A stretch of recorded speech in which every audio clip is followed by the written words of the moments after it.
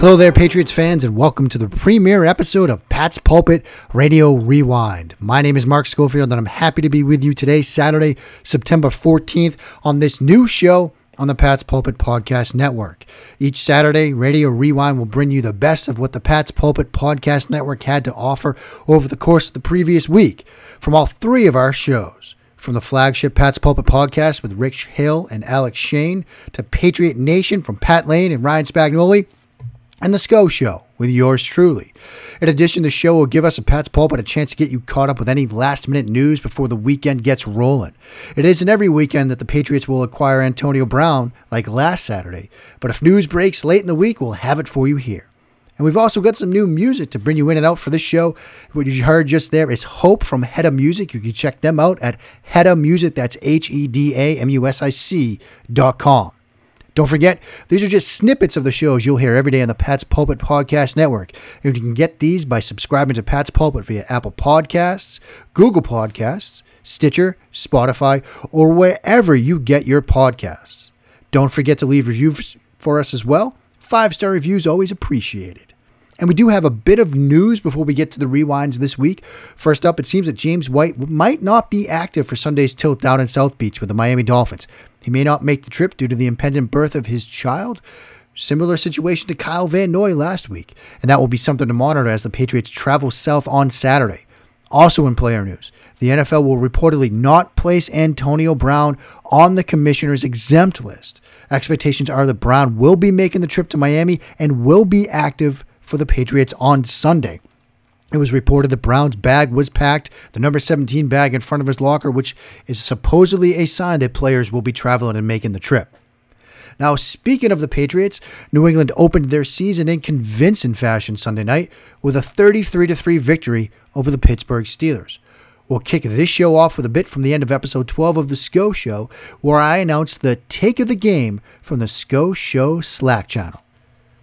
Now it's time for the final segment of the night, which is the take of the game, again, from the SCO Show Slack channel. Yes, I'm trying to incorporate everybody.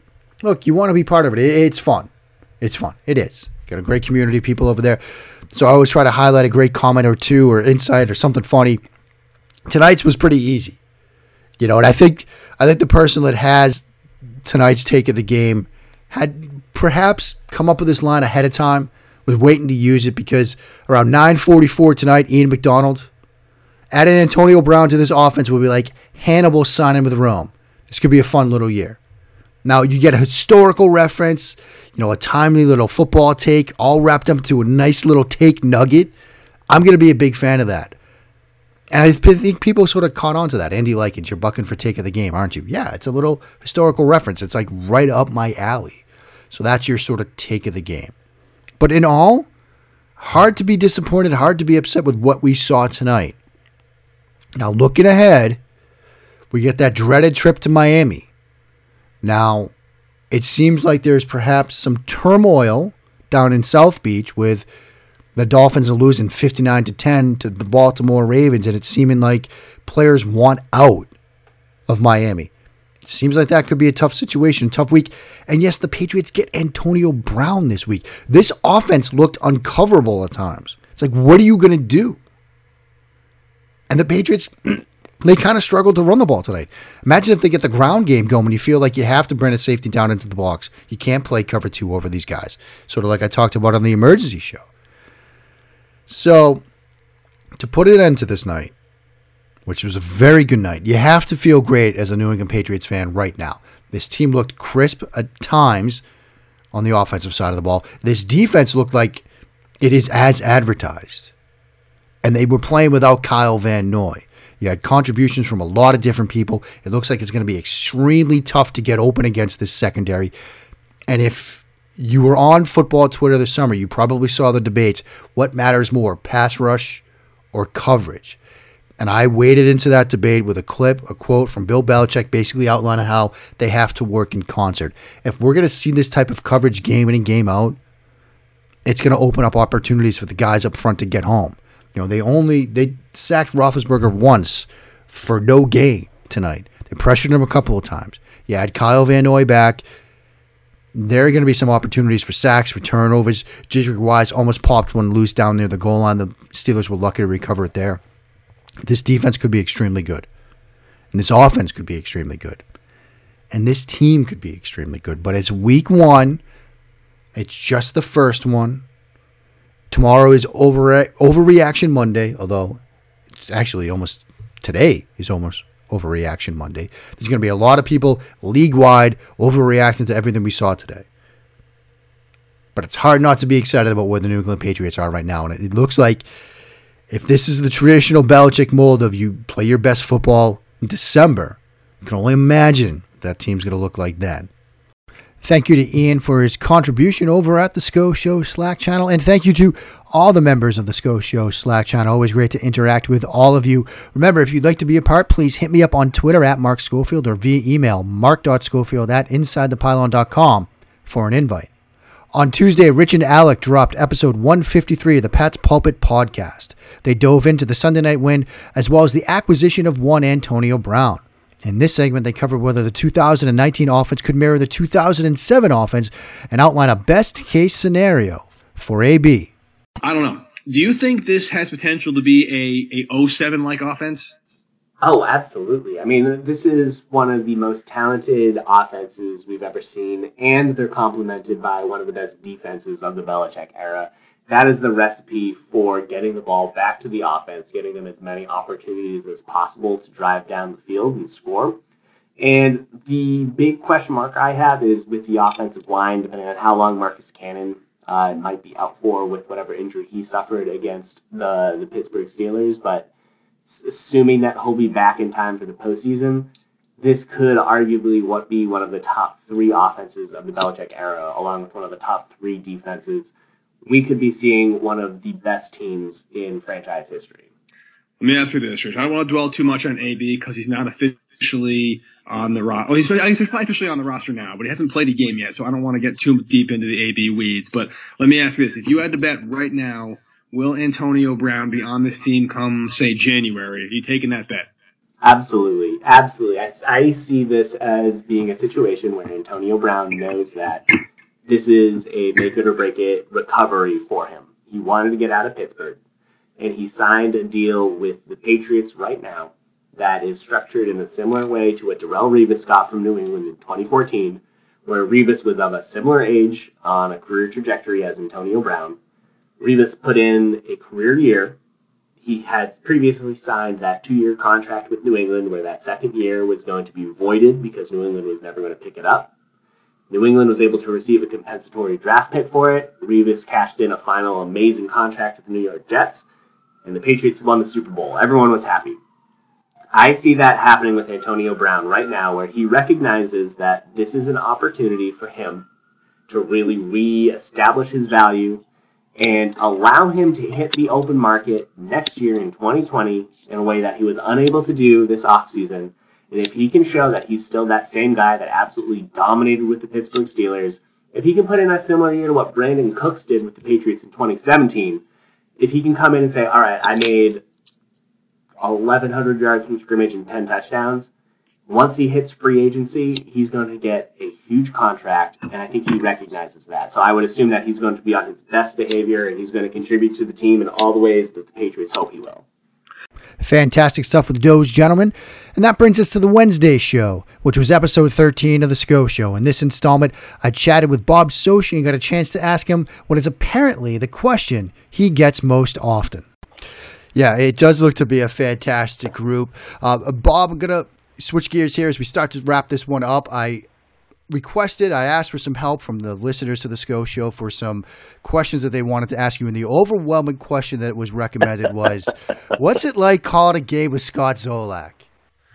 It's the most frequently asked question that I get. I figured. And I always say it's become I'm sorry to do this, but it's become a canned response. I bet it is. It's exactly how you would imagine it to be. That makes sense. It's a blast. I mean, Zoe's excitable, and there's a lot to be excited about with the Patriots. At the same time, he's a great analyst. He sees the game so well, like a quarterback in the NFL should. In Scott Zolak's case, he was able to play the position for a decade, and He's very insightful. He also has great institutional knowledge, well aware of the Patriots personnel, their playbook, has the confidence, I think, of a lot of people around the organization, from the head coach to the quarterback to the other players who've been around long enough to know Zoe. And he's got a great personality. And we have a blast. We've had a lot of fun. We've had a lot of fun games to call and great moments to experience. So it's been a great time. I always tell the story as well that Zoe helped me tremendously before my first words on air, before the 2013 preseason opener between the Patriots and the Philadelphia Eagles. Nervous, certainly daunted by the challenge of trying to succeed, or follow at least, Gil Santos as a relative unknown in these parts. And before I could say, hi everyone and welcome to Lincoln Financial Field, just as the commercial billboard was ending and the recorded announcer was about to say, now let's go out to the stadium, to Scott Zolak and Bob Socci, Zoe turns to me with seconds to spare and says, hey, Bob, don't F this up. And, That's tremendous. I did exactly what you just did. It put me at ease. And then beyond that, I think following Gil and Gino, such a tremendous radio team, working with Zoe, our broadcast is a lot different. And I think that's helped gain us acceptance as well. We hopefully don't strike anyone as a poor man's impersonation of the greatest Gil and Gino. We've kind of tried to carve our own niche, and I think Zoe's style and the substance that goes with it has helped us to do that. I can't thank Bob enough for coming on with me and spending some time with me. Always great to chat with Mr. Bob Socci, the voice of the Patriots. On the other side of this break, we're going to have more from the Pat's Pulpit Podcast Network this week. We're going to have some predictions for the game down on Sunday, a member of the Dolphins media contingent and what he went through on Sunday, as well as some stuff from Phil Perry. That's all ahead on episode 1 of Pat's Pulpit Radio Rewind.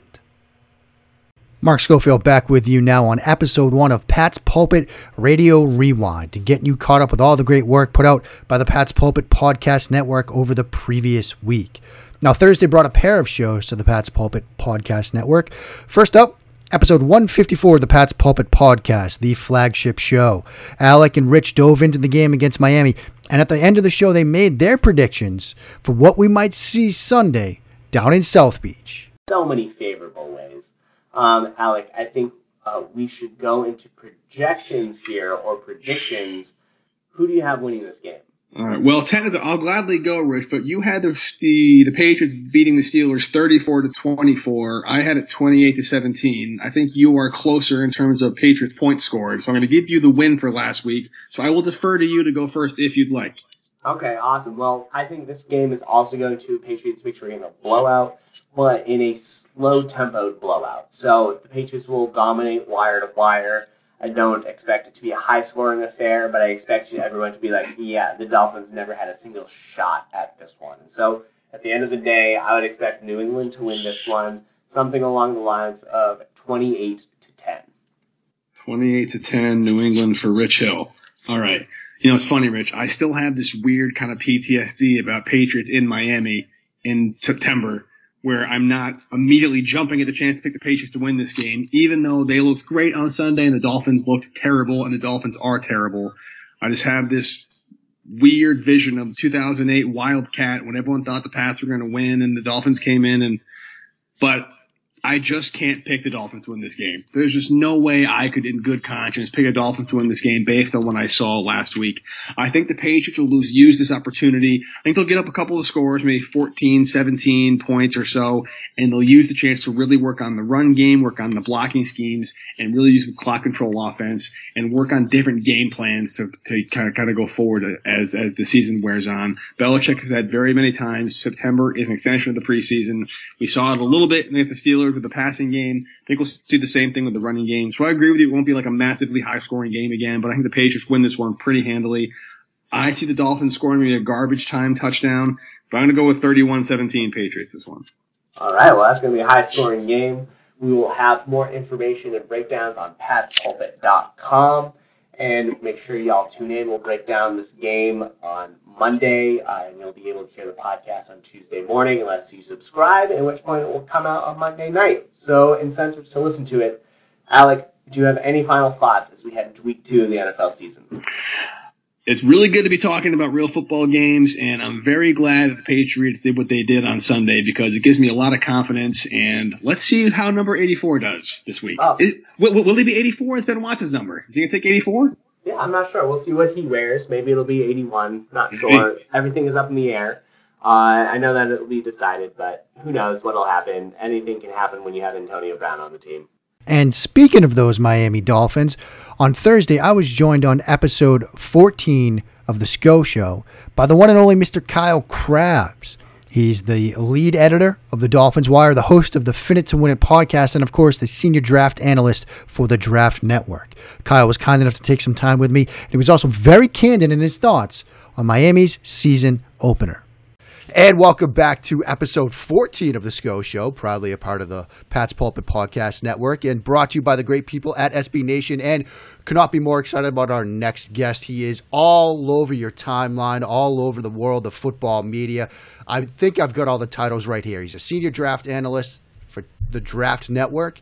He's the lead editor for the Dolphins Wire. He's the co-host of Draft Dudes with the venerable Joe Marino. And he is, of course, the host of the Fin It to Win It podcast. And he is, as always, grinding the tape on the timeline. He is the one and only Kyle Krabs. My friend, buddy, how you doing? There have been better days in my life than this week of the aftermath of Lamar Jackson, which, before we talk about the Dolphins at all, I do want to tip the cap to Lamar Jackson. Right. Because there are going to be the naysayers that point to, well, they played the Dolphins, and they're not wrong. They played the Dolphins on Sunday, but Lamar Jackson made throws in that football game that running backs or slot receivers don't make. Right. And I am going to really enjoy watching him grow and develop and blossom into a quarterback as somebody who I had him just on the fringe in my top 32. For the 2018 NFL draft. So I acknowledge there's some inherent risk with him and some of the inconsistencies with his accuracy, but a really special physical talent, not just as a runner, but as a thrower too. And you got to see that on Sunday. Yeah, and I was going to ask you about Lamar a little bit later, but why don't we just go there? Because I was impressed. The sort of scramble drill touchdown that he threw where he led his receiver back to the middle of the field. Mm-hmm. Some of the eye manipulation we saw from him looking off safeties, even when there weren't safeties to look off because guys might have been out of position. So I want to ask you this, Kyle. Was his big day a function of his growth as a quarterback, the Dolphins' defense, or perhaps a bit of both? Oh, it was definitely both. I think Brian Flores came into the contest and said, well, this is a team that's got speed in the backfield. They've got Mark Ingram, who they brought in as a power component to run gap concepts. We are going to dare Lamar Jackson to beat us with his arm. And guess what? He didn't just beat you, he spanked you. And the Dolphins defense refused to make adjustments, which to me was the most stunning part. And you had reporters talking to Minkah Fitzpatrick after the game, who was a first-round pick in 2018 as well. And he said, regardless of, there were some times where we weren't necessarily put in the best position, but coach is going to call whatever he wants to call, and we have to execute. And it was kind of like this backhanded comment of we weren't put in the best position to be successful because they decided they wanted to occupy the box and inside 10 yards, and they left everybody on islands. And that's the beauty of this Ravens offense and what the Ravens did this offseason in trying to pick the minds of college coaches that have run these pace and space type offenses and trying to accentuate Lamar's strengths as a passer. And you kind of saw all of that come to fruition where Baltimore's game plan on how they want to improve Lamar as a passer really meshed well with the Dolphins' refusal to try and take away the pass game because they decided they wanted Lamar to have to beat him, and he beat him every single time they had the ball. With the calendar turning to Friday, the Pat's Pulpit Podcast Network brought you episode 42 of Patriot Nation. The week ended with Pat and Spags hosting the senator, the one and only Phil Perry from NBC Sports Boston. The three had a very enjoyable discussion, but this segment about the situation down in Miami is well worth your time and attention. So the history is not great. I don't think it's going to matter this weekend. I just feel like the talent level for that Miami side is so bad. It's just so down that the Patriots could probably roll out there with Jarrett Stidham and be just fine. I feel a little bit for Brian Flores and some of the guys on that staff because I know they're incredibly competitive. I know Flores in particular is incredibly competitive. And so to have a game like they had last week when people are already saying, well, you're tanking, when it's really probably the front office that's tanking, not necessarily the coaching staff, that really gnaws at them. And so I think they'll put up a better fight than they did last weekend against the Ravens, but I'm not anticipating that this will be close. Phil, what do you – I'm sorry to cut you off, Spags, but what do you think about that? Now, I know obviously maybe, Flores doesn't have as much of a say in that, but, obviously it looks like they're tanking. They traded away all their good players. They have a million draft picks coming up. I feel so bad for him. Yeah, me too. I really but I mean, do. I know he took the job, but I feel the guy's just so competitive. I mean, you saw him last year. He's all business, and this guy just went into an absolute dumpster fire down there. I know. But what do you think of the strategy, though? I mean, that's really what I'm curious about because, yes, it's a mess down there, but, they're building for the future. And I know Houston did the same thing. Obviously, it's baseball and not football, but, Houston did the same thing 4 or 5 years ago, and now they're dominant in Major League Baseball, I would say the strategy is smart. I mean, in all honesty, the strategy, when you are already a bad team, to try to compete right away, to try to rush this building process, not to use the process and overuse the process. I know people down in Miami are already saying we have to trust the process, and it's giving me a migraine headache because they're going to hear it all freaking year.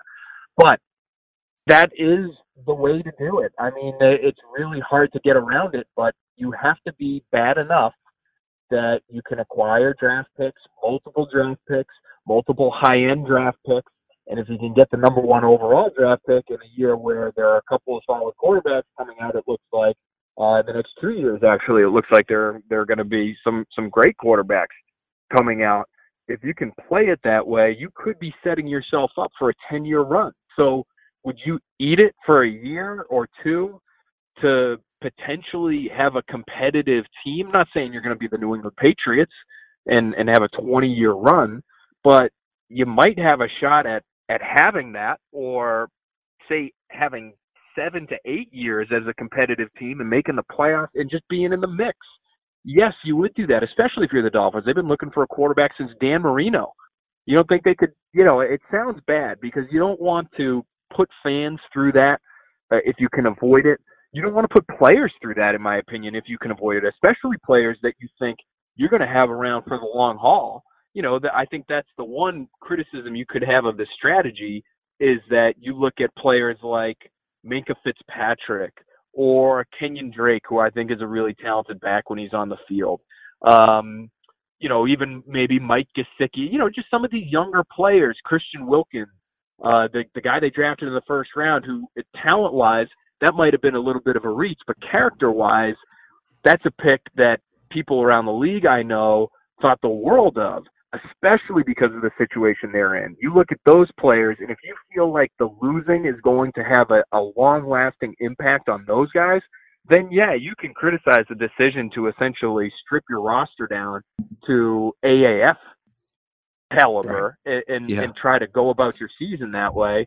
But I feel like they've drafted guys they feel like are high caliber there this year and last year, even though, last year Flores wasn't there, and that they can withstand it. And they're going to come out of this thing 2 years from now looking like an incredibly promising team because they were willing to bite the bullet. So I think it is smart. I would just say this, guys.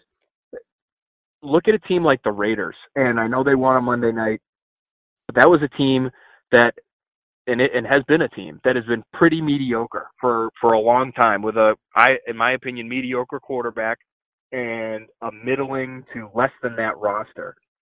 They really made a push between the Antonio Brown trade and signing, the Trent Brown, the exorbitant amount of money they threw at him, and how they've built this roster. It's like they wanted to try to compete a little too quickly. If they were willing to maybe scale back some of the spending and be a little bit smarter about that end of it and drafting and continuing to compile picks instead of trying to compete in 2019 and 2020, then that's another team that I think would have been set up for the longer run. But they tried to rush it, and I don't think the results are going to be as positive as what we see from the Dolphins, say, in 2021 or 2022. Again, you can get all of these episodes by subscribing to the Pat's Pulpit Podcast Network on Apple Podcasts, Google Podcasts, or wherever you get your podcasts. Just make sure to search for Pat's Pulpit Podcast. You'll find it. You'll click on it. You'll hit that subscribe button, and you'll be happier for it. Tell your friends. Tell your loved ones, strangers on the streets, cats, dogs, anybody you come across about the shows. And be sure to follow Pat's Pulpit on Twitter at Pat's Pulpit so you can keep up with all the spectacular coverage coming your way this season. Until next time, remember that there are no days off for the Patriots, no days off for their coaches, and there are no days off even for the Pat's Pulpit Podcast Network.